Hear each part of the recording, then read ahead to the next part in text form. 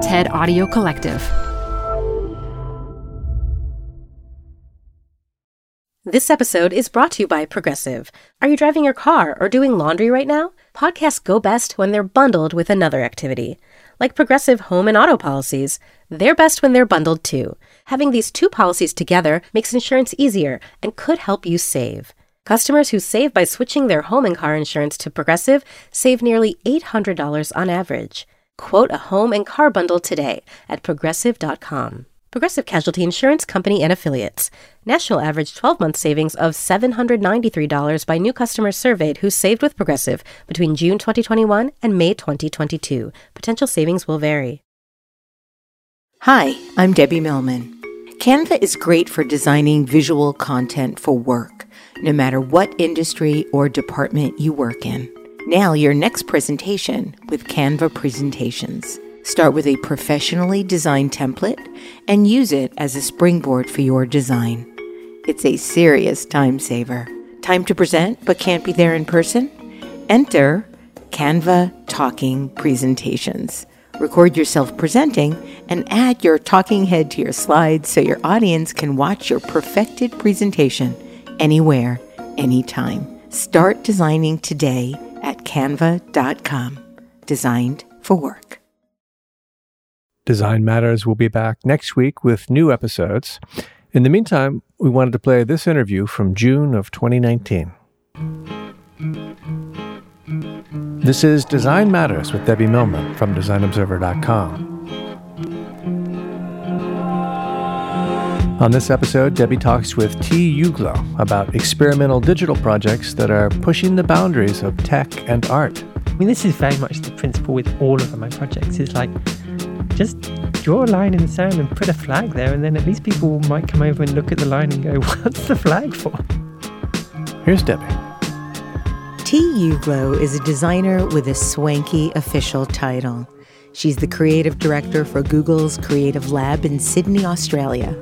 But in the fluid world of design and technology, titles don't really tell you much about what the people behind them actually do or who they are. T. Uglow works on projects that help artists, writers, and performers use digital tools in their work. She's written books, designed websites and apps, collaborated on films, plays, concerts, and exhibits. And this little resume doesn't even scratch the surface of her achievements, which is just a sliver of what we'll talk about today. T. Uglow, welcome to Design Matters. Thank you, Debbie. T, in your 2015 TED Talk, you stated this: your phone is not the internet's door bitch. Can you tell me what that means, please? Oh, I just don't like phones. I know that's probably not an appropriate thing, but I just don't like the way in which that form has so dominated the way in which we interact with information over the last 10 years. It's become this extraordinarily kind of restrictive way, an increasingly restrictive way in which we limit the way in which we have digitized and democratized information to this extraordinary degree, and then we force it through this tiny little supercomputer that lives in your pocket. So that's kind of all it was. It was like that whole talk is about what happens if you don't use the phone? What happens if you put the information in different forms? Which is what you've spent quite a lot of your career doing. I only have one more question about that specific statement. What's a door bitch? Oh, okay. Yeah, for clarification, a door bitch is that person on the door of a club that you're going, you know what a door bitch is. No, I don't, You do. I swear to God, I don't. It's that person with the clipboard that says you're not wearing the right shoes, or that you can't wear jeans, or that your coat is, or just you don't really have the look for this club. So it's just that thing of the phone is what makes decisions about what is and isn't allowed in terms of information infrastructure and information experience. Now I fully understand the statement. Good. I never realized I really needed to over-explain that. Well, do you think there's a world of people out there who are just like, what's a door bitch? Yes. And rather than look it up, I figured I'd ask you so that I could be surprised. It's an Urban Dictionary thing, if it's anything. Probably. T, you were born in England. Your mom was a historian and your dad was a law professor. And I understand that from the time you were about 5 years old, you were obsessed with fitting in. What aspects of yourself were you trying to adapt for those around you so early? I was a little boy, so I kind of needed to, it was already clear to me at that stage that that's what I was expected to be. So like that was the number one kind of part of fitting in, was this kind of weird sense of not really understanding the role I was supposed to play. Actually, since we're on roles, like my mother, who is a historian, always hates the title of historian. Oh, really? Well, because she's an editor and a writer. So she writes histories of people and she writes biographies. And there are these extraordinary things where I think she's always understood that how someone presents and what they are is in no way like their full narrative. And actually, in order to understand their full narrative, you need to understand not just their history, but the history of the people around them and the history of the culture and society which they grew up in. And I think that's always, it's one of the things about this show is like actually try and pick apart not just what someone says they do, but really who we are. So I always feel like I've spent most of my life not being that, just working out how to pretend to be that. Me too. Me too. You said something recently that I wanted to talk about. You said this: I've been waking up recently to the idea that trans people are expected, for some reason, to express their early lives in terms of trauma or difficulty, aka the problematic boy years. That was certainly often the case, but I'm finding ways to reiterate that I was perfectly happy as Tom. What was Tom like growing up? I don't remember. Really? Yeah, no, I have no recollection. But like, I kind of need to go on all history. Well, you've said that you don't have much on your childhood before I get to about 15. Yeah. So you were still Tom at 15. Yeah. So if that's really your first set of memories, what was Tom like then? Oh, just a geeky kind of like shy. I always felt like I was trying to not be noticed. My sister was kind of like a much more gregarious and popular character around town. So like I always rather felt more like her brother. So I was just like Hannah's brother, and that was fine. So yeah, I was kind of hung out with my two buddies and painted little metal figures and wrote in my books and drew a lot. And I was just a dweeby art kid, basically. And you were also in the Boy Scouts. I was in the Boy Scouts, exactly. That fits with that, that kind of conversation. Yeah, I did those kind of things. Like, were you an outdoor kid? No, I'm not an outdoor kid. No, I can't imagine. I was surprised to read that you were in the Boy Scouts because I thought you're sort of like me, where you much prefer to be inside. I mean, all of those things come with a sense that, yeah, I didn't enjoy them, but that's what I was meant to be doing, right? That's what I was meant to do. I was meant to play rugby, and I was meant to play cricket, and meant to go and do Boy Scouts and go camping and bivouacking and sleeping rough in the woods, and meant to want to ride my mountain bike around the tracks and be outside and be rough and tumble and all of these things that like I really didn't want to do, but hey, if it made everyone else happy, and that's fine. It was a very strange process of kind of trying to keep a balance between what people want you to be and a little bit of the ability to push back sometimes and go, actually, I want to sit in my room with my girlfriends and talk shit.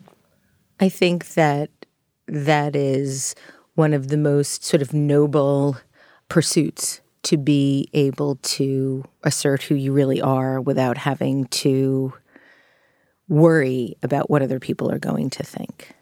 Well, I don't think I did it very nobly. I was just desperately trying to be lots of different things. I really have a very clear sense of having multiple lives, of being different things, of being like the head boy at this school, the boys' school. I went to a boys' grammar school. And I was very happy because I knew how to play that role. It was pretty straightforward. A lot of boy role playing was quite straightforward compared to what the girls are expected to do. What do you mean? Like, it's kind of easy. Like, there's a certain physical quality to things. There's a certain kind of bluntness.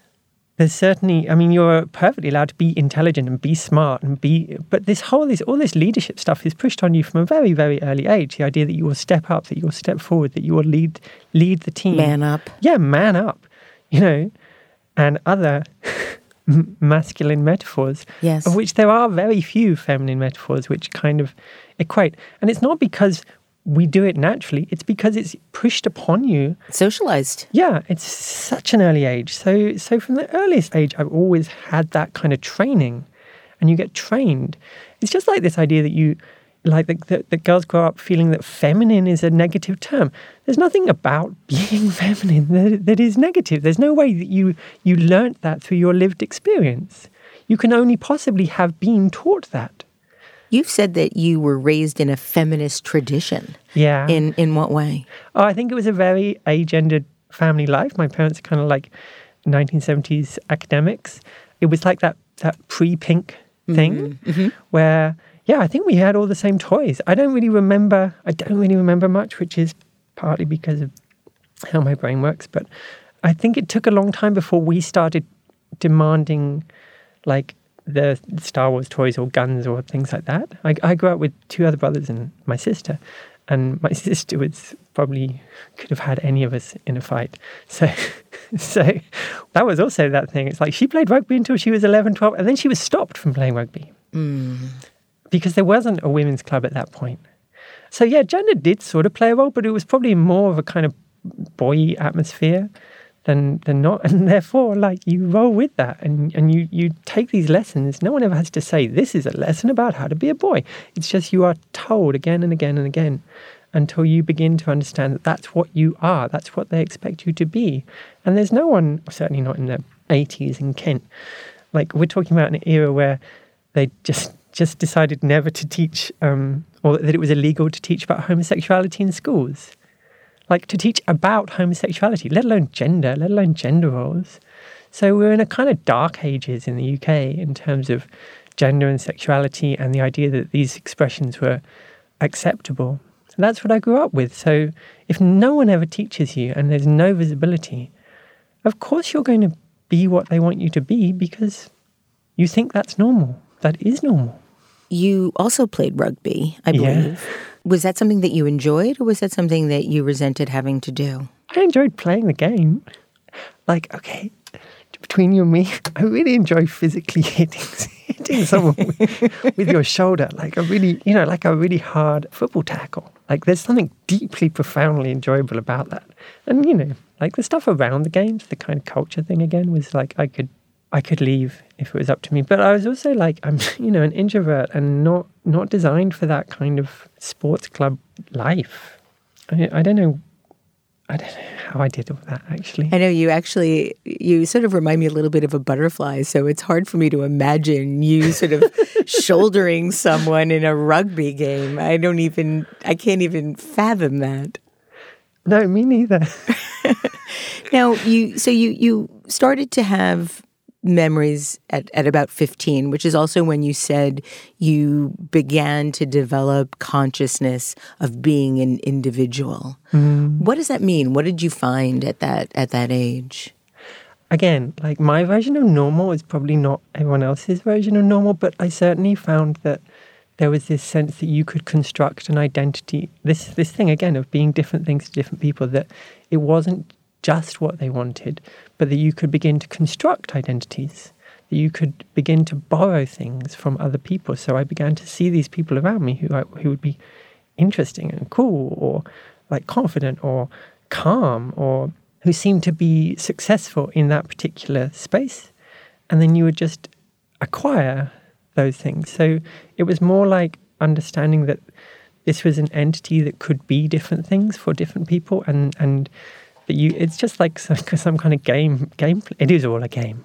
I mean, these are all presentations. It's basically my entire life is about this notion of presentation and the artificial versus the authentic, and acquiring kind of aspects of how we're going to present. Just like if you're walking through a computer game and you can pick up bits of armor or special magic potions, or you can modify your appearance. It's for me, there's not much difference.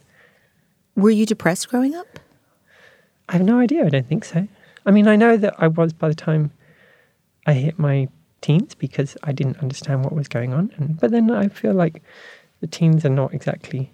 Teens are very, very difficult. That what's happening in your brain is very, very difficult. And if you're dealing with the fact that you're queer and you're trans and, you've had some issues in your life, that it's very, very hard. But you don't really understand any of those things. Right. You don't have that information. It's completely unknown stuff. When did you have a sense that you were female? I've always, since I was 3, known that I thought there would be a day when there was a switchover day. Yes. When, that didn't last very long because it became incredibly clear that there wouldn't be a switchover day, partly because that would be really unfair to all the girls. But there's also just this idea that in your head, and then as you begin to develop sexual ideas and sexual feelings, it's so weird. I didn't tell the world about that. But you get to a point 10, 11, 12 where you're like, why is it that all my fantasies are about being a girl with guys? That's weird. And then you go, must just be kind of normal. And then by the time you realize it isn't normal, you've worked out, thankfully beforehand, not to tell anyone, ever. So it's taken me 40 years to work out that maybe there's some benefit to telling 10-year-olds that they don't need to struggle with those thoughts. I spent almost the first 50 years of my life keeping secret after secret after secret, whether it be abuse or sexual orientation or any number of things. And when I finally did come out at 50, I had a real sense of resentment at actually having to declare anything, as if it was anybody's business who I slept with when I was straight, and why should it be anybody's business who I sleep with if I'm not straight? And I find that having to declare something like that, there's a certain inequality to it that I resent. Within the trans community, enormously so. There's this kind of bizarre idea that you should disclose what genitals you have, whether you've had surgery or not. What other surgeries are people feeling entitled to know about? Exactly. I don't walk around and say, hi, I'm Debbie Millman. I had a hernia operation when I was 4. Or more importantly, for anyone to be able to go, so have you had a hernia operation? Right. There are HIPAA laws that protect that, actually. Right. Right. But you see trans people on TV shows today who are being asked that kind of questioning, as if somehow that these people owe the public some form of disclosure. And you see it with intersex people, and you see it with disabled people, you see it with all sorts of kind of minorities, you see it in mental health. There is a whole world of disclosure. I disclose a lot. And I disclose for a reason. I disclose because I know that there are kids out there for whom the fact that I'm trans and queer and have a dissociative disorder and other mental health issues, the fact that I've been in a psych ward and repeatedly, and that it doesn't affect my work or my profile or the things that I want to say. And I will talk about those things, but I would still much rather talk about the work, the ideas, the people that I do projects with, and the idea of information in space and orientation and sound, and why the shape of people's ears is a weird thing. And, there's a world of things which they don't relate to that stuff. There's no reason for telling it. And the reason that I tell it is not to titillate people, and it's not to make me interesting. It's because there's some value to it, to a kid somewhere who doesn't understand that it's fine. It's just fine. Well, I relate to that a great deal. When I was growing up, and it was the 70s, when I was late 60s, early 70s, during the time that I was being sexually abused. And at that point, I didn't know that happened to anyone. It was such an anathema to me that this could happen, that this was possible, that I felt like I was the only person in the world it was happening to.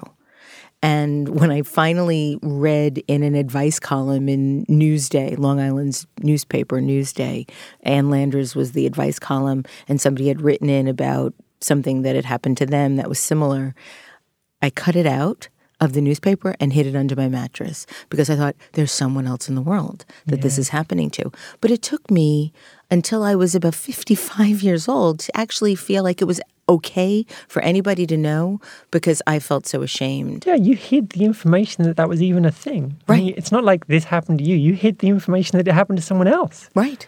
And yeah, I think that happens a lot. I think for a generation, and it's our generation, who grew up in a world where this was socially completely unacceptable. And it's actually only through that courage of going, hey, we're going to tell you something that happened to us, which is very, very difficult for us to talk about. And as we get older, we become less and less cool. But it doesn't become any easier, weirdly, to say something that for our generation is profoundly painful and shaming. I'm doing a book at the moment on queer speeches. I know. And that comes across so strongly, these kind of cycles of shame within society and the kind of characters that you need, the individuals that will stand up at the beginning of those cycles, like Barbara Gittings or Frank Kameny, who are there in suits saying, homosexuals, deserve to be respected. And you're like, wow. Wow. And this is like we have this kind of mythology around Stonewall, like nothing happened before Stonewall. And there were these extraordinary figures in the 40s and 50s. I mean, there's the Germans around the turn of the century, and then, again, a total black period for gay rights during the 30s and 40s, and then Harry Hay and the Mattachine Society. I mean, there's this extraordinary history, and I'm just kind of having these moments of going, oh my God, I don't really know this. And you hear these speeches, and people like Audre Lorde, and then the AIDS crisis. It's this amazing, rich history over the last 100 years and you get to the kind of coming out culture of celebrities today, and yeah, sure, it's tough. It's still tough. It's clearly incredibly tough for Black American males, to say it. For your generation, I appreciate that maybe how you present and your gender fluidity is not a challenge, and that's amazing. It is amazing, and it is an extreme accomplishment. Yeah. Because I didn't come out until I was 50 because I wasn't sure of my sexuality. I didn't come out until I was 50 because I was afraid of it. Totally. And I was afraid of how I'd be judged, and I was afraid of being, I had so much inner homophobia that I was afraid that people would think that there was something wrong with me because I thought there was something wrong with myself. And when I finally did come out, I spent a lot of time even before coming out reading. I've been always endlessly fascinated by coming out stories, by transition stories. And for quite some time, I was reading a lot about transition stories and Portrait of a Lesbian Transsexual, which is a seminal book from many, many, many decades ago. And my partner at the time questioned whether I was trans or a thought that I might. And I said, no, I'm not. But I'm fascinated by what it means to stand up for who you are, which is something I've only recently been able to feel. That sense of being proud of who you are and the courage it takes to become who you are. It is courageous. And I think there's a generation who don't quite understand that what you're overcoming still are the stigma of your youth, not the lack of stigma. And frankly, you exist in a lovely bubble in this world which does accept you and is not going to, you don't need to be afraid, particularly, Debbie, but there are lots of places in the world, there's lots of places in the US where you need to be afraid. Absolutely. I mean, for me, there are places in the world I cannot travel to. Where? Well, Dubai is one. I'm not going near Russia. The idea that we have any kind of sense of understanding, we're gaining a sense of acceptance, but the idea that we've reached, and again, with the trans stuff especially, the debate and conversation about it is so primitive that you understand, like in the violence of the conversation, because it's a very complicated, rich, nuanced topic. And that doesn't mean it's going to go away. It just means that we are at the beginning, and you see the kind of conversations happening about trans people at the moment, which were absolutely typical of gay people in the 60s and 70s, and absolutely typical of any kind of sexual or gender expression earlier than that. And they're the same arguments. It's the same rhetoric. How are you feeling about the news about Caster Semenya, the runner, might need to use testosterone blockers if she wants to compete professionally? Well, I mean, it's a very interesting thing, this arbitrary decision that there is a natural level of testosterone. Casta's a kind of fascinating example in that she's a cis woman. She's a gay cis woman. And she has more testosterone in her body than most other women. And that's true. And that's what gives her an advantage. And actually, that's probably what gives the guys in Usain Bolt an advantage. It's probably like a lot of comments being made about Michael Phelps and how he has like basically a biological condition that gives him an advantage. And yeah, she has a biological condition that gives her an advantage. So do a lot of the other runners in those sports. So do a lot of runners generally.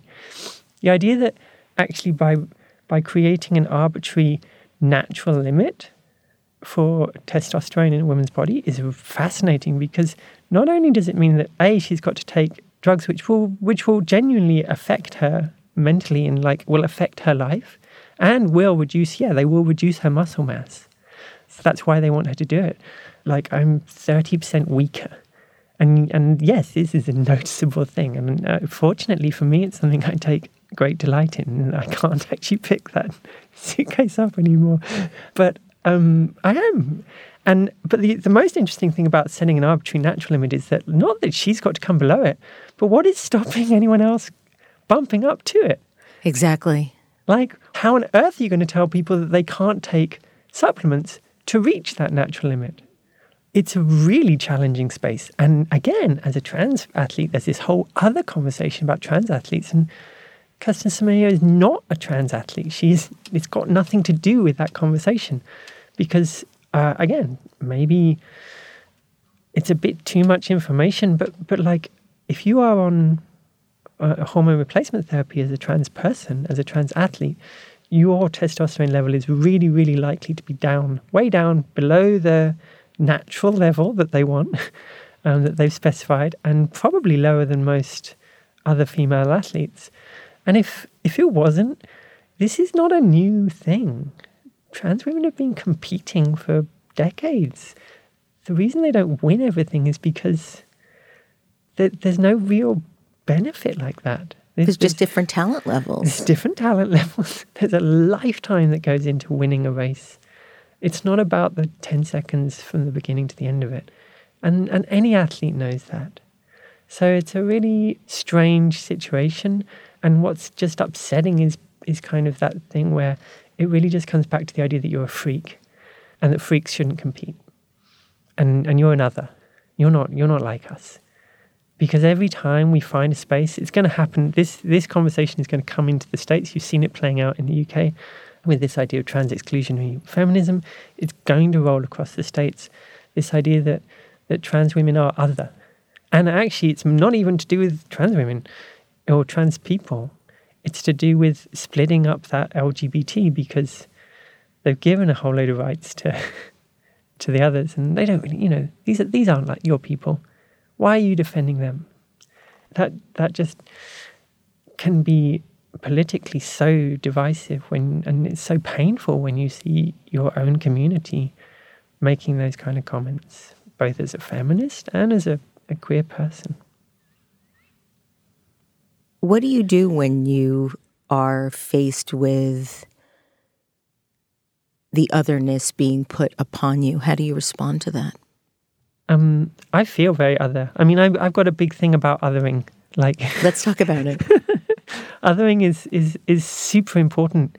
It's incredibly important in terms of creativity and culture. It's incredibly important in allowing people to understand that they're different, and it's really important in this idea of diversity and inclusion, where we're still again at a conversation point with this, where we talk about diversity and inclusion like that's the outcome, and it's like no it's the input. We're going to be more diversive and we're going to be more inclusive, and it's like actually the input for that is accommodating the fact that everyone is already different and is diverse, whether it's neurodiversity and about how your brain works, whether it's about gender diversity and gender fluidity, and how you present to the world and what role you want to play, whether it's about sexual diversity, religious diversity, sort of economic diversity, educational diversity. So we already live in incredibly diverse, generally diverse environments. We know that there are benefits to allowing or accommodating diversity. That's what we want to do, but we don't use the word accommodate. Accommodation still means where you live. Or it means making an exception for. Or making an exception for, rather than including. Right. So that othering thing happens when we use othering and we talk about accommodation or we talk about diversity. We're basically saying these people are different and we need to listen to them, as opposed to going, everyone is different. And actually, the thing that's most interesting is when you get people to realize the degree to which they distort themselves with the clothes they wear, with the haircuts they have, with the hats, with the logos, with anything that they do, the watch they wear, the team they support. Like, the amount of time and effort, I spent my life doing this, so I know all about it. The amount of time and effort that goes into fitting into different roles is like the opposite. This is you normalizing and trying to be normative. And the scary thing about that is that because there are so many benefits to not standing out, like you spend most of your life trying not to stand out like that because it was safer. So when we get to this new world where everything gets digitized, we're looking at a world where most of the data is built on a world where not standing out or not being different or not expressing that difference is paramount. So from a data point of view, our historical data is madly skewed. It's just skewed because people were scared to be honest. I mean, I think that's what's so interesting about having access now to others through technology is that we, in addition to all the things that are harmful about that data, there is something incredibly freeing about finding others that are also other and therefore negating the whole idea of other. Yeah. I find Twitter a really strange thing because there's a lot of abuse on Twitter. It's kind of quite bad for one's mental health. But at the same time, it's a way of connecting to communities. And I talk sometimes, especially within the advertising world, people are like, well, we just don't know how to reach out to those people. It's like, you don't have to reach out to them. You don't have to do a focus group. You just need to get on Black Twitter. You need to get on queer Twitter. You need to follow the actually autistic hashtag. You want to know what neurodiverse people think? Believe me, they are shouting it. You want to know what the disabled community think? Believe me, they really aren't shy of telling you. You're just not listening. Yes, there's a lot of noise on Twitter, but one of the great abilities of hashtags is that you can find communities who are really supportive of each other and who are really trying to make their voice heard in very authentic ways. And they police authentically and they sort of regulate authentically and they support in extraordinary ways. It always rather upsets me that people working on projects for those communities as opposed to with the communities. Yeah, as opposed to with the communities. Yes. They're not even... I mean, that is big other neon sign. But it's like the first step. It's like you don't even need to do anything. There are activists. You can find them, you can follow them. And if you can follow them, you can follow the people that they retweet. It's just not that hard. You mentioned before something about ears and wanting to talk about ears. And I can't, that keeps coming back into my head because I want to ask you about it and I don't want to forget to ask you about it. So why are ears so strangely shaped? Ears are really strangely shaped because nature's fantastic like that. Because the patterns in nature, which are to an extent kind of preset, are also wonderfully kind of diverse. And that's why we have this extraordinary diversity, the idea that your ears, and that's not the interesting part. The interesting part is that they're all different. Yes. And the interesting part is that sound, or your understanding of sound, is shaped by the shape of your ears, obviously. So sound is entirely subjective to you. You learn how to hear and how to place things in space. You learn how to orient things. You learn what is normal. And we all, in terms of sound, in terms of listening, we all listen all the time. We listen while we're asleep. That's something which will wake us up. Maybe a bright light will wake us up, but sounds will definitely wake you up, unless you're my 4-year-old who appears to be able to sleep through anything. Well, that's probably because they feel secure, because we allow our brains to understand and filter sounds. We filter sounds all the time. Like, even if you're listening to this, you're also listening to half a dozen other things. And if you stop and you think about it, you can hear them, but your brain has filtered them out for you. So we're doing that all the time, constantly on a cycle. And then when we look at things, it's normally to confirm what we're hearing. It's very rarely do we see something and then listen for it. Interesting. Very interesting distinction. I have a slight brain disorder with sound. I have misophonia. And so I get really, really freaked out by certain repetitive sounds, which seems to be getting worse as I get older. I mean, yeah, like when you have face blindness. Yes, you are face blind. And there is an actual term for that, which I was learning how to say. Prosopagnosia. No, that's not it. Tell us. Prosopagnosia. Okay, prosopagnosia. Close, but not quite. Close enough. Let's stick with face blindness, which it isn't. I'm not blind to faces. I see faces fine. I just don't remember. I have no recall for faces.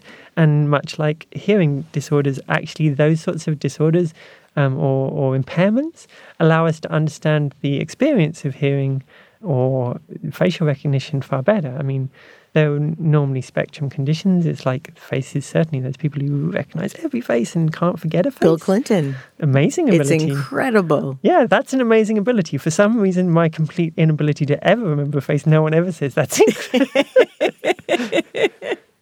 Yeah, I mean, I would do almost anything to not have misophonia, because when you're in public and you're with people that are doing things that they normally do and you want to strangle them because they're just for the sheer virtue of doing them, it's a problem. I had a colleague, a really sweet colleague, and she came up to me in the lift and she reintroduced herself, and I was like, bless you. Thank you so much. So I've got friends who understand that in terms of accommodation, I can definitely pretend I know who they are, but I don't know who they are. And why would you want to pretend? Then you have to sort of be smiley, happy. Oh, I always pretend. Yeah. I probably have a lot of friends who are friends because I thought I knew who they were. People tell you a lot with their body language. But the most interesting thing sort of with regard to that and sound is that, like, how much information we take from the world, from body language, from how much you will tell me without making a sound, and equally how much the sound, right down to the shape of the sound. Like, we're in a studio, but we're wearing headphones, so the sound gets very distorted. It's not natural sound, and it feels unnatural to be wearing headphones and in this small little room. And you can move between those sounds, and that can allow you to understand the sound, understand the context of the space you're in differently. It can affect how you experience the information. Like just the idea of moving the sound so that we could make it sound like we're in a grand concert hall. And then you begin to understand how, if you can do that with objects in space, all of this stuff with AR and VR, like, we're always listening. We might be able to see it on a screen in the thing, but unless you can hear it in exactly the right place, and we can't hear it in exactly the right place because the sound isn't coming from that place. It's being generated artificially, and it can't be artificially generated specifically for you because your ears are a funny shape. So because sound is subjective to you, that thing of putting a sound in space precisely so that it works becomes an incredibly challenging exercise, and it's one that I'm enjoying enormously. I think we'll get our ears scanned. In a few years' time, I think you'll get your ears scanned just like you get your eyes tested, and that you'll have headphones which literally adapt to the inner structure of your ear and allow you, mainly entirely for the purpose of like augmented reality, that sounds can begin to come from space, from very precise spaces. And they're going to need to know the shape of your ear in order for it to come from that precise space. So customized listening. Yeah, customized listening. Because then information doesn't need to come to you from a screen. It can begin to exist as sound. Is this something that you're working on at Google? I would enjoy playing with it. I mean, the work that I do at Google is basically taking technology that's normally in the public domain and then playing about with it. So yeah, we're really interested in all the AR core stuff and anchoring sounds in space and how you orient. There are things that humans do really well. Filtering, sensory perception being one, biases and filtering being another, and understanding your location in space is another one.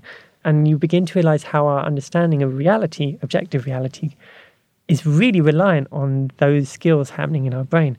So until we can begin to allow our little supercomputers in our pocket to understand where they are in space and to understand how we experience sensory perception, not a default for humans, then these kind of experiences are still limited. But when we do begin to play with those spaces, it's amazing because you start to put information into the real world in a way that you are experiencing it. I always talk about sliding doors, like the opening and shutting doors, in that it's a great example of augmented reality. You walk towards the thing understands your intent, which is to walk through the door, and the mechanics of the door open the door, or sometimes they don't. But there's no real reason why that sort of intent, and you think about how much information we know about you and the patterns that you exist in on a daily basis. And for me, I like playing in cultural spaces. Like, so theatre gets massively changed when you move into a space where you've got a whole other meta layers of information around the performance, or books move into a really interesting space.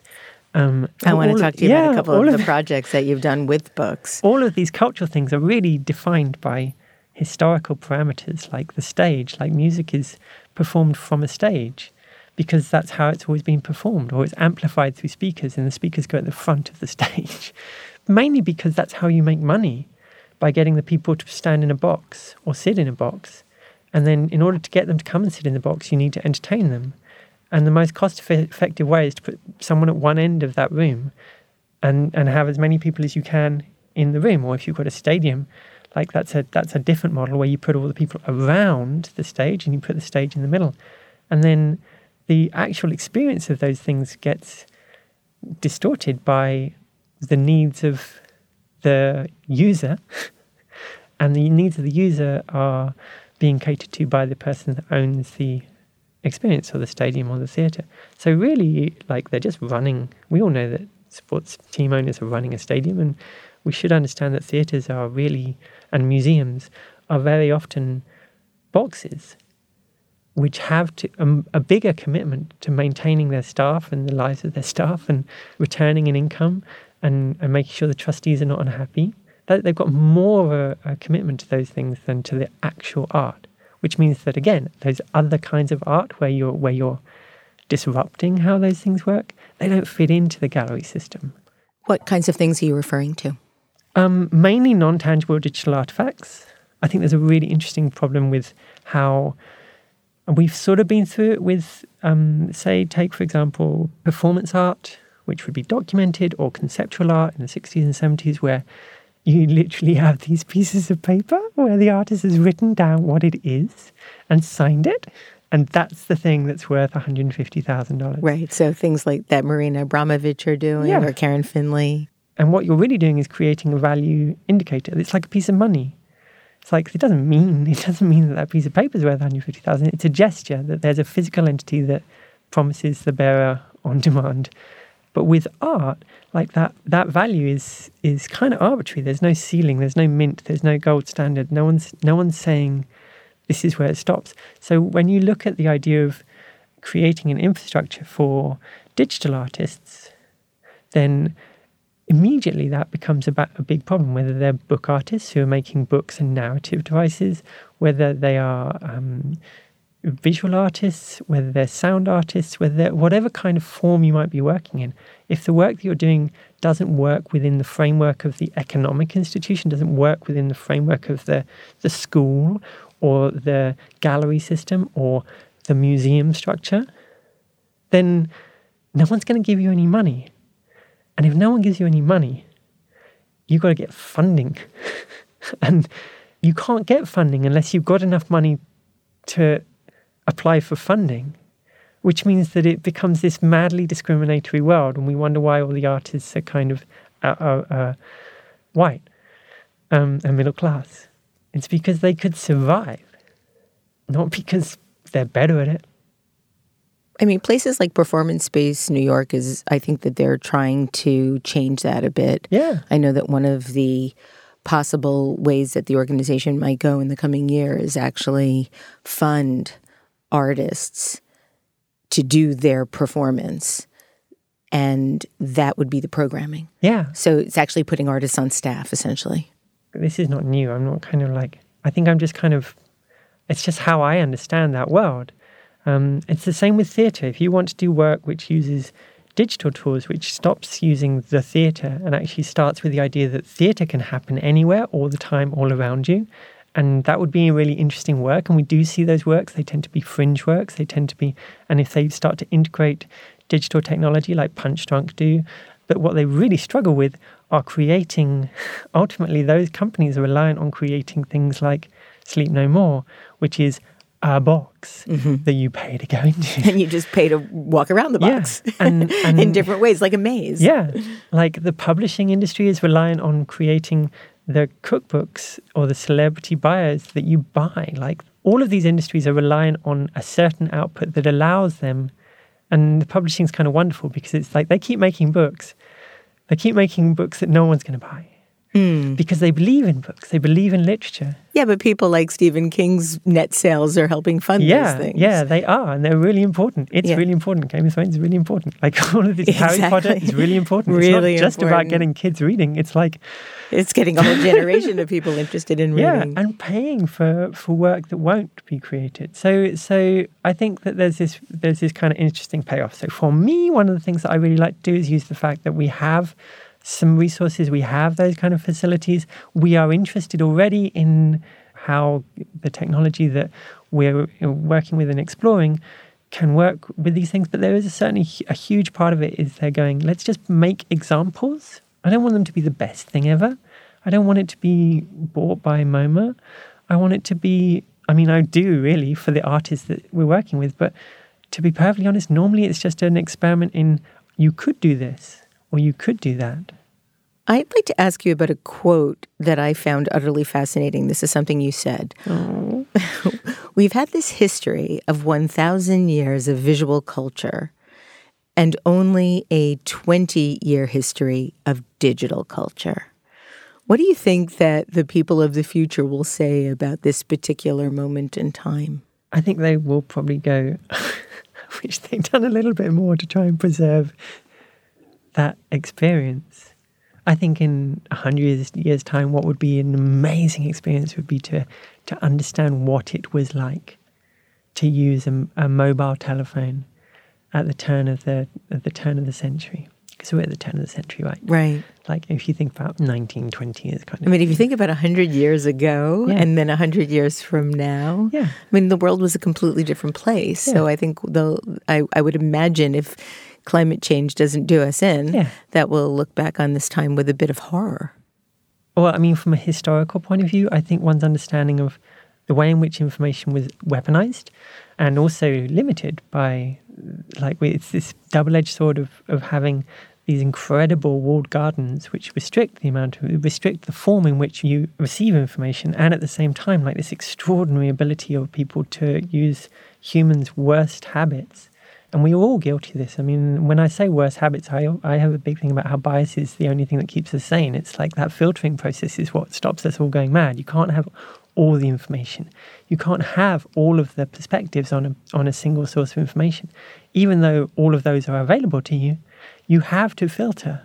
So biases are very valuable in that sense. We'd all just go bonkers otherwise. And speaking as someone with some sensory issues, I hear too much. Are the headphones okay? Yeah, they're fine, but okay. I hear all the sounds. So, like, I hear all the little creaks and the rustles, and it's just, there's a lot. Okay. And I think that that's something which has taken me a long time to understand, that a lot of people don't hear all of the sounds. You don't hear all three conversations at the same time. That's not, I don't remember faces, but I hear all the things. So, but my brain works in that way. And that's my normal. And it's taken an astonishing amount of time to go, oh, so you just don't really see the world like that. That's just not how you experience it. And I've spent years trying to get people to I've been like putting on performances, like this whole thing about multilinearity and non-kind of contiguous performance, these things where it's like, but that's how the world works. And it's like, no, actually, that's how your world that's works. How my world works. Wouldn't it be wonderful if we could experience the way another person experiences the world? Well, I don't know. Like, That'd be maddening. Like, yeah, it might be. It's like I have like a dissociative disorder, so I have like lots of different identities. So for me, the world is split up. For me, at any one point, it's trying to work out what has happened, where I am, who I'm talking to, who I'm presenting as, what is going on. All of these things are active experiences for me at any point. So of course it makes sense that if I want to kind of make a portrait of my world, it's going to have lots of information sources giving pieces of information that might feel arbitrary to a normal person who filters the world in a different way. You actually used, I think, all of this ability, and I would say it's an ability as opposed to any kind of disability. You use this ability for your book Editions at Play. Yeah.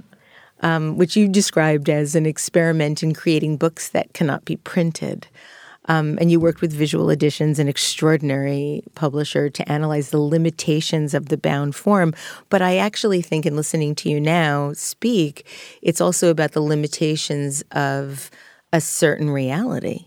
Because every time the edition was reorganized, it's a different person's way of seeing a specific book. Yeah. Can you talk about the project a little bit? Yeah, sure. It's probably our longest running project. It won a Peabody. I know. It won a Peabody Futures of Media Award. I didn't realize that was a big deal until you got all excited.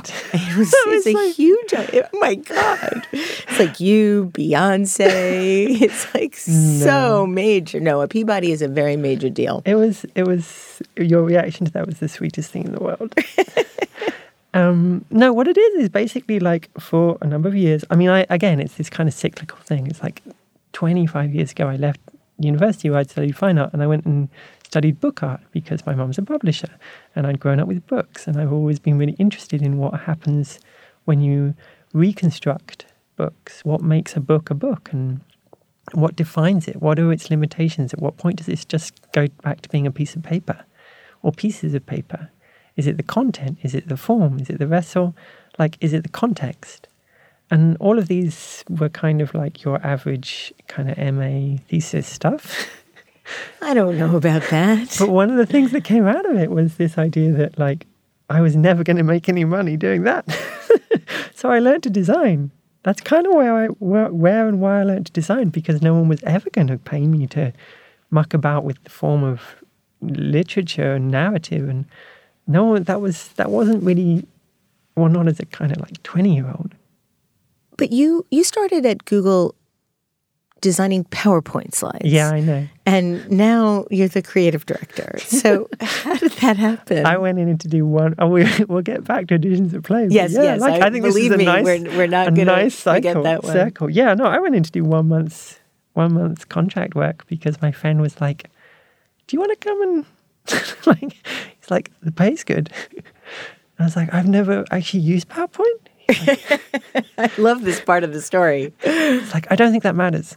You could just come in and experiment with PowerPoint.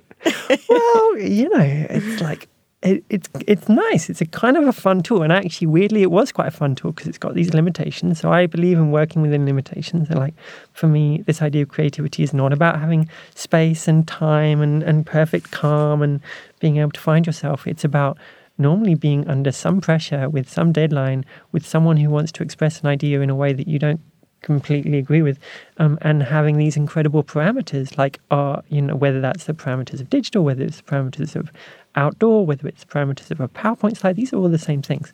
And really what we're doing is making these slides. Okay, maybe I was overthinking it a little bit, but we're making these slides which are trying to express quite complicated ideas. And then they were being shared with the rest of like the European sales teams who were almost certainly going, "What on earth is that?" But I felt like I was just making adverts for ideas about digital. And this is very early days in Google. So really it's mainly like ads. That's what we did. I mean, this is before, I think we had maps, but it was before Docs and before YouTube and before, we had Gmail, but that was like a couple of years old. So it wasn't a big thing. And it was very narrow at that point. Only very few people had a Gmail account back in the day. Yeah, you had to apply. Yeah. So how did you go from PowerPoint designer to creative director of the whole thing? It's chaos. It was chaos. I was in Europe and it was chaos. And I'd done a design management degree. So I have that other kind of... You have several degrees. You have the design management degree. You have a degree in book design. Yeah. You have how many master's degrees do you have? I have 2 masters and a bachelor's in fine art from Oxford, which was a very educational experience, but I'm not an artist.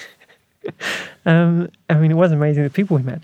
But I have these different parts, these different roles, in which all makes much more sense now, looking back at it.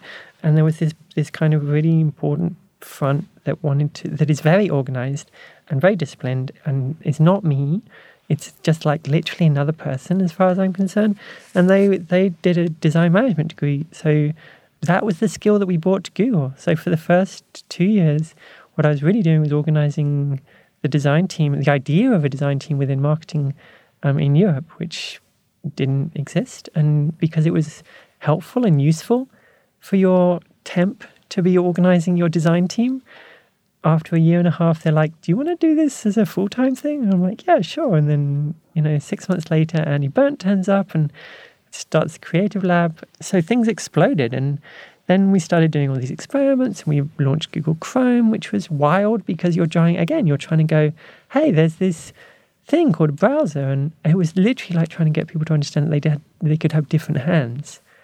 Because it's like, I don't understand. We've got the E. We click the E. Like, no, there's another one. There's another kind of E. Now, I read that the budgets for your types of projects tend to be relatively small, which would surprise a lot of people given Google's power. You've described it as quite a low-input, high-impact exercise. Does that make things more challenging for you, or do you like those constraints? I like that constraint. I knew you were going to say that. I mean, yeah, I don't think people we're working with like those constraints, because you go, oh yeah, no, we don't really have any money. We got like 20 grand or something, and I know that that's not a small budget for a lot of people.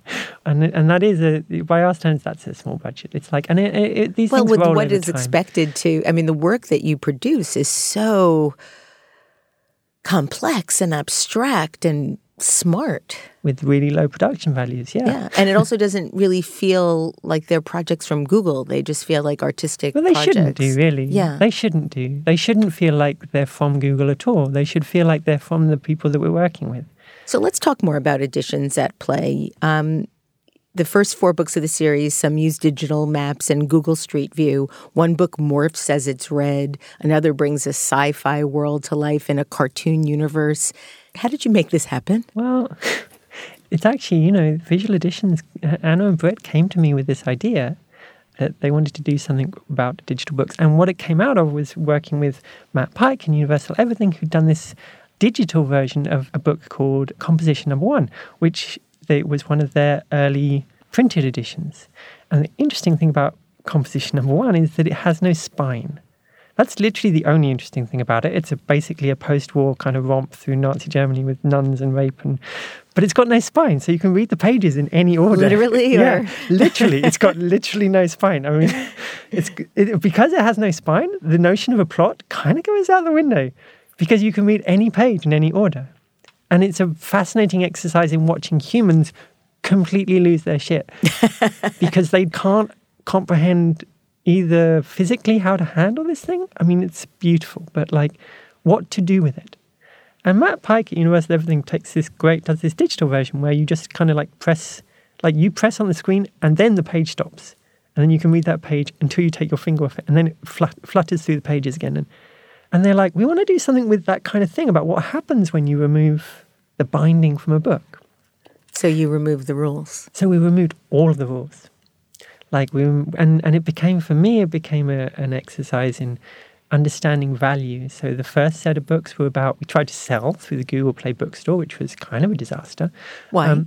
Because people don't see value in that way. Well, they probably don't understand it. No. I mean, yeah, but they're not going to understand it until we've done it. I mean, This is very much the principle with all of my projects, is like, just draw a line in the sand and put a flag there, and then at least people might come over and look at the line and go, what's the flag for? It's not even showing the way. It's just like, hey, we drew a line here and we planted a flag. And maybe it's useful.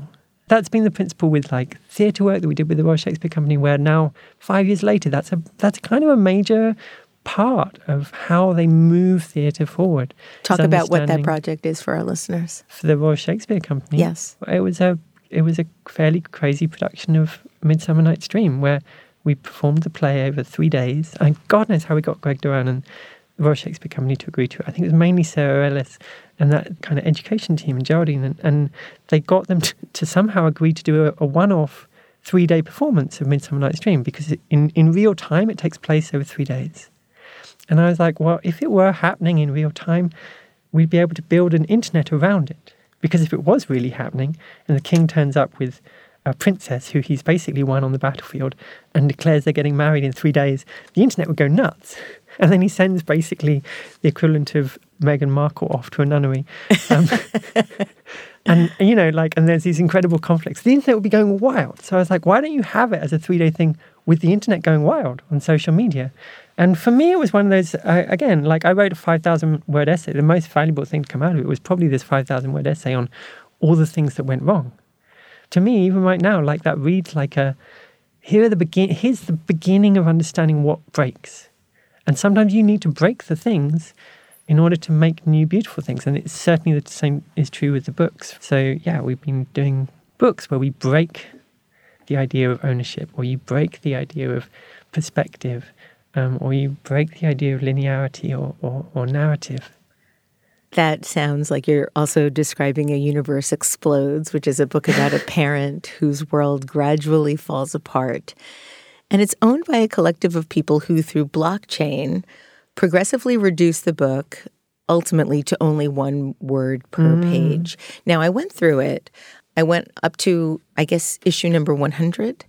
And it's still not at 1 word per page yet. No. Is it possible for that to still happen? Is it possible to make additions? Yes, I do. Okay.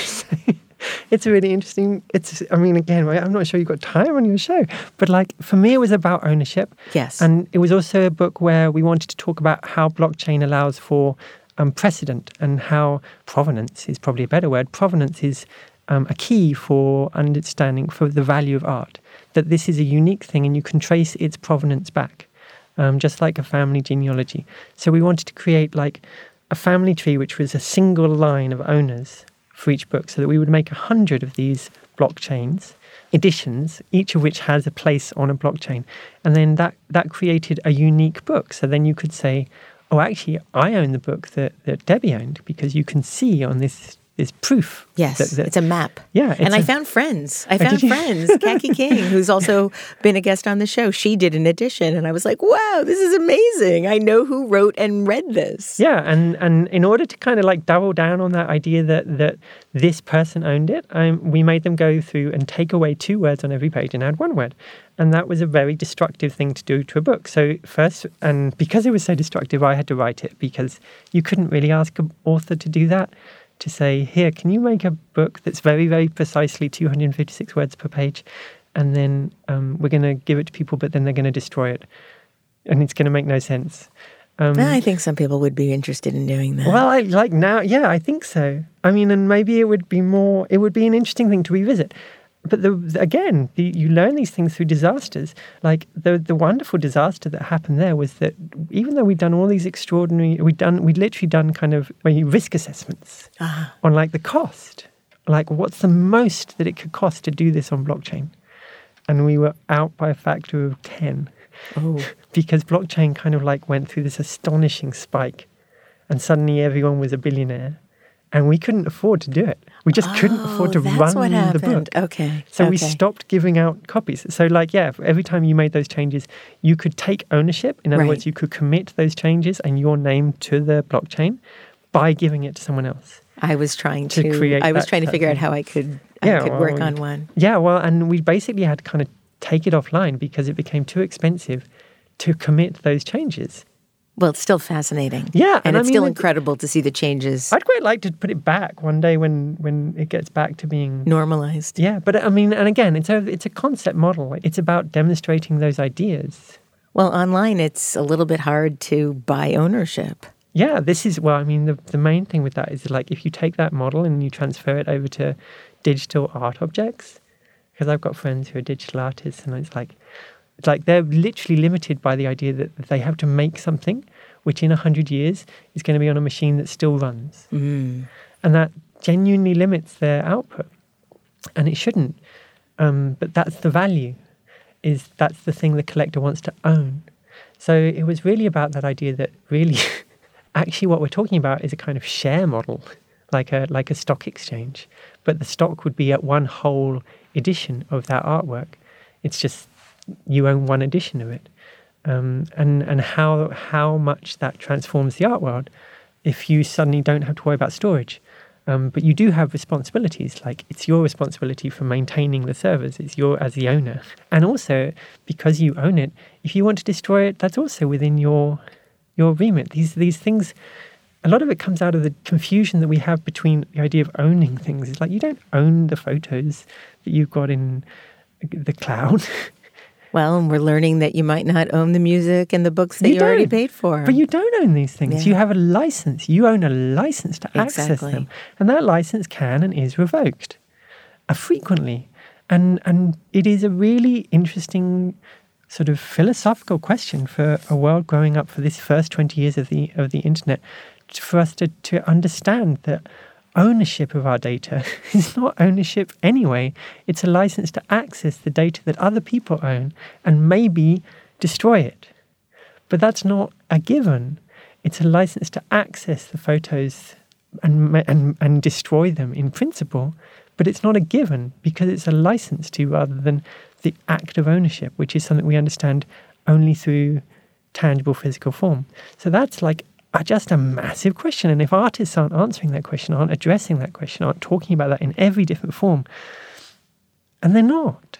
I don't think they're aware. I don't think most people realize that they don't own the file. They're licensing the file. But there are these huge philosophical questions about the world that we're in, not even the world that we're heading into, like the world that we're in. We haven't even got on to like machine learning and AI. We're still working with ideas around ownership of data and privacy, and the chasm is growing between the people who have one perspective on information and technology, and for me, the art world that has always challenged, and I use the art world as broadly as I possibly can, people who challenge our preconceptions, and the number of people involved in those spaces is small, and the reason it's small is because there's no money.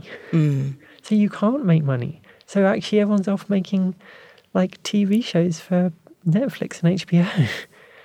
Because that's where the money is right now. Or making games, video games. Or working in technology. Or working in the technology. rock stars now are the technologists. Yeah.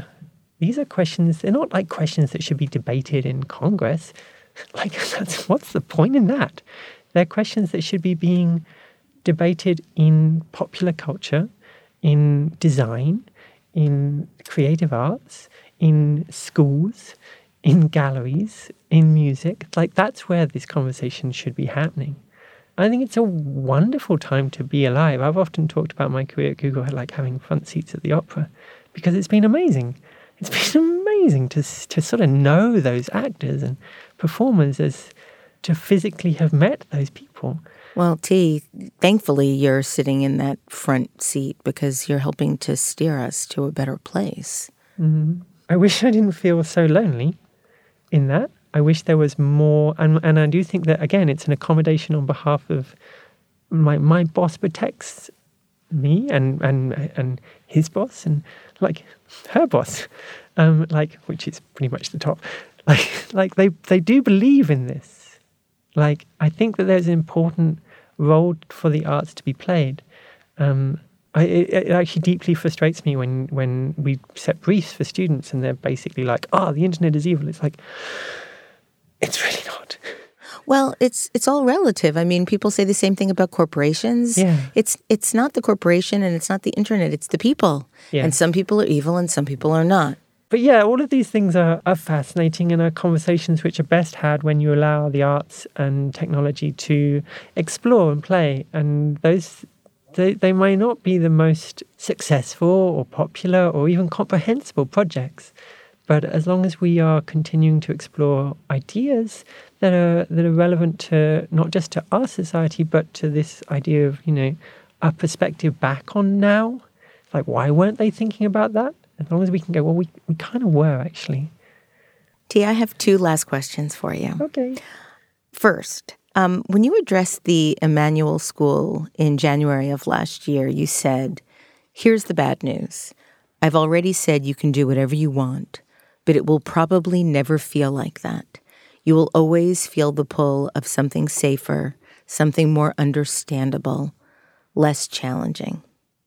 So, T, I want to ask you if you still feel that pull even today.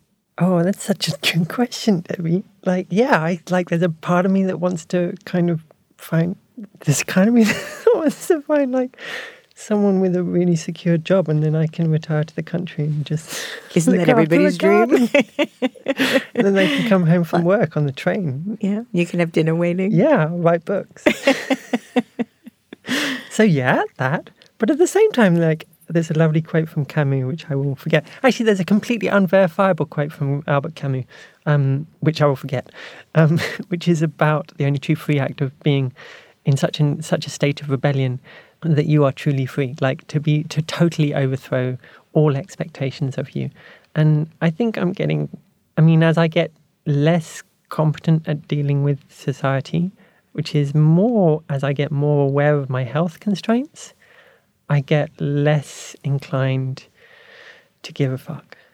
And I think that's a good thing. But it is all like life is, and to that quote, to what I said to that quote, to what I said is that all of these things are compromise, and more importantly, all of these things are nuance, and all of these things are roles, and all of these things are projection, and you are you to you, and that may be that you believe in an authentic self, or it may be like me that you believe in a kind of plural, fragmented, very conflicted and idea of selves.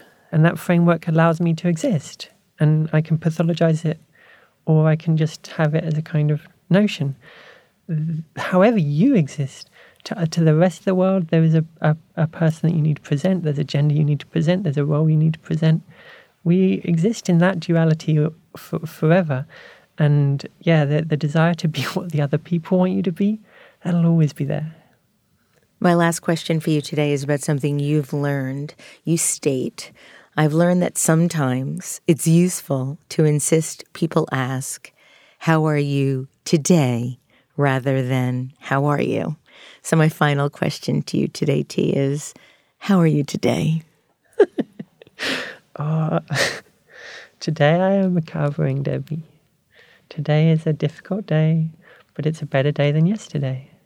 And I think that, if I tried to do everything, I would have to say I'm fine.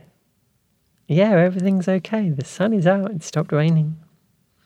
But if you're asking me about today, we're still recovering. And I'm very happy to be in New York. And I'm very happy to be sitting with you. So it's a good day like that. T. Uglow, thank you for elevating the possibilities of technology in our world in such noble and artistic ways. Thank you for your honesty and your transparency. And thank you for joining me today on Design Matters. Pleasure, Debbie. Thank you for having me. You can find out more about T. Uglow at tu.me. That's TEAU.me. This is the 15th year I've been doing Design Matters, and I'd like to thank you for listening. And remember, we can talk about making a difference, we can make a difference, or we can do both. I'm Debbie Millman, and I look forward to talking with you again soon. For more information about Design Matters or to subscribe to our newsletter, go to debbiemillman.com. If you love this podcast, please consider contributing to our Drip Kickstarter community. Members get early access to the podcast, transcripts of every interview, invitations to live interviews, Q&A sessions with guests, and a brand new annual magazine. You can learn more about this at d.rip/Debbie/Millman. That's d.rip/Debbie-Millman. And if you really like this podcast, please write a review in the iTunes Store and link to the podcast on social media. Design Matters is produced by Curtis Fox Productions. The show is published exclusively by DesignObserver.com and recorded at the School of Visual Arts Masters in Branding program in New York City. The editor-in-chief of Design Matters Media is Zachary Pettit, and the art director is Emily Weiland.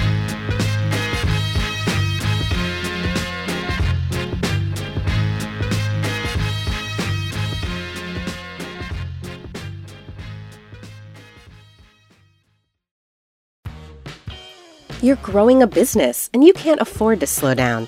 If anything, you could probably use a few more hours in the day. That's why the most successful growing businesses are working together in Slack. Slack is where work happens, with all your people, data, and information in one AI-powered place. Start a call instantly in huddles and ditch cumbersome calendar invites. Or build an automation with Workflow Builder to take routine tasks off your plate. No coding required. Grow your business in Slack. Visit slack.com to get started.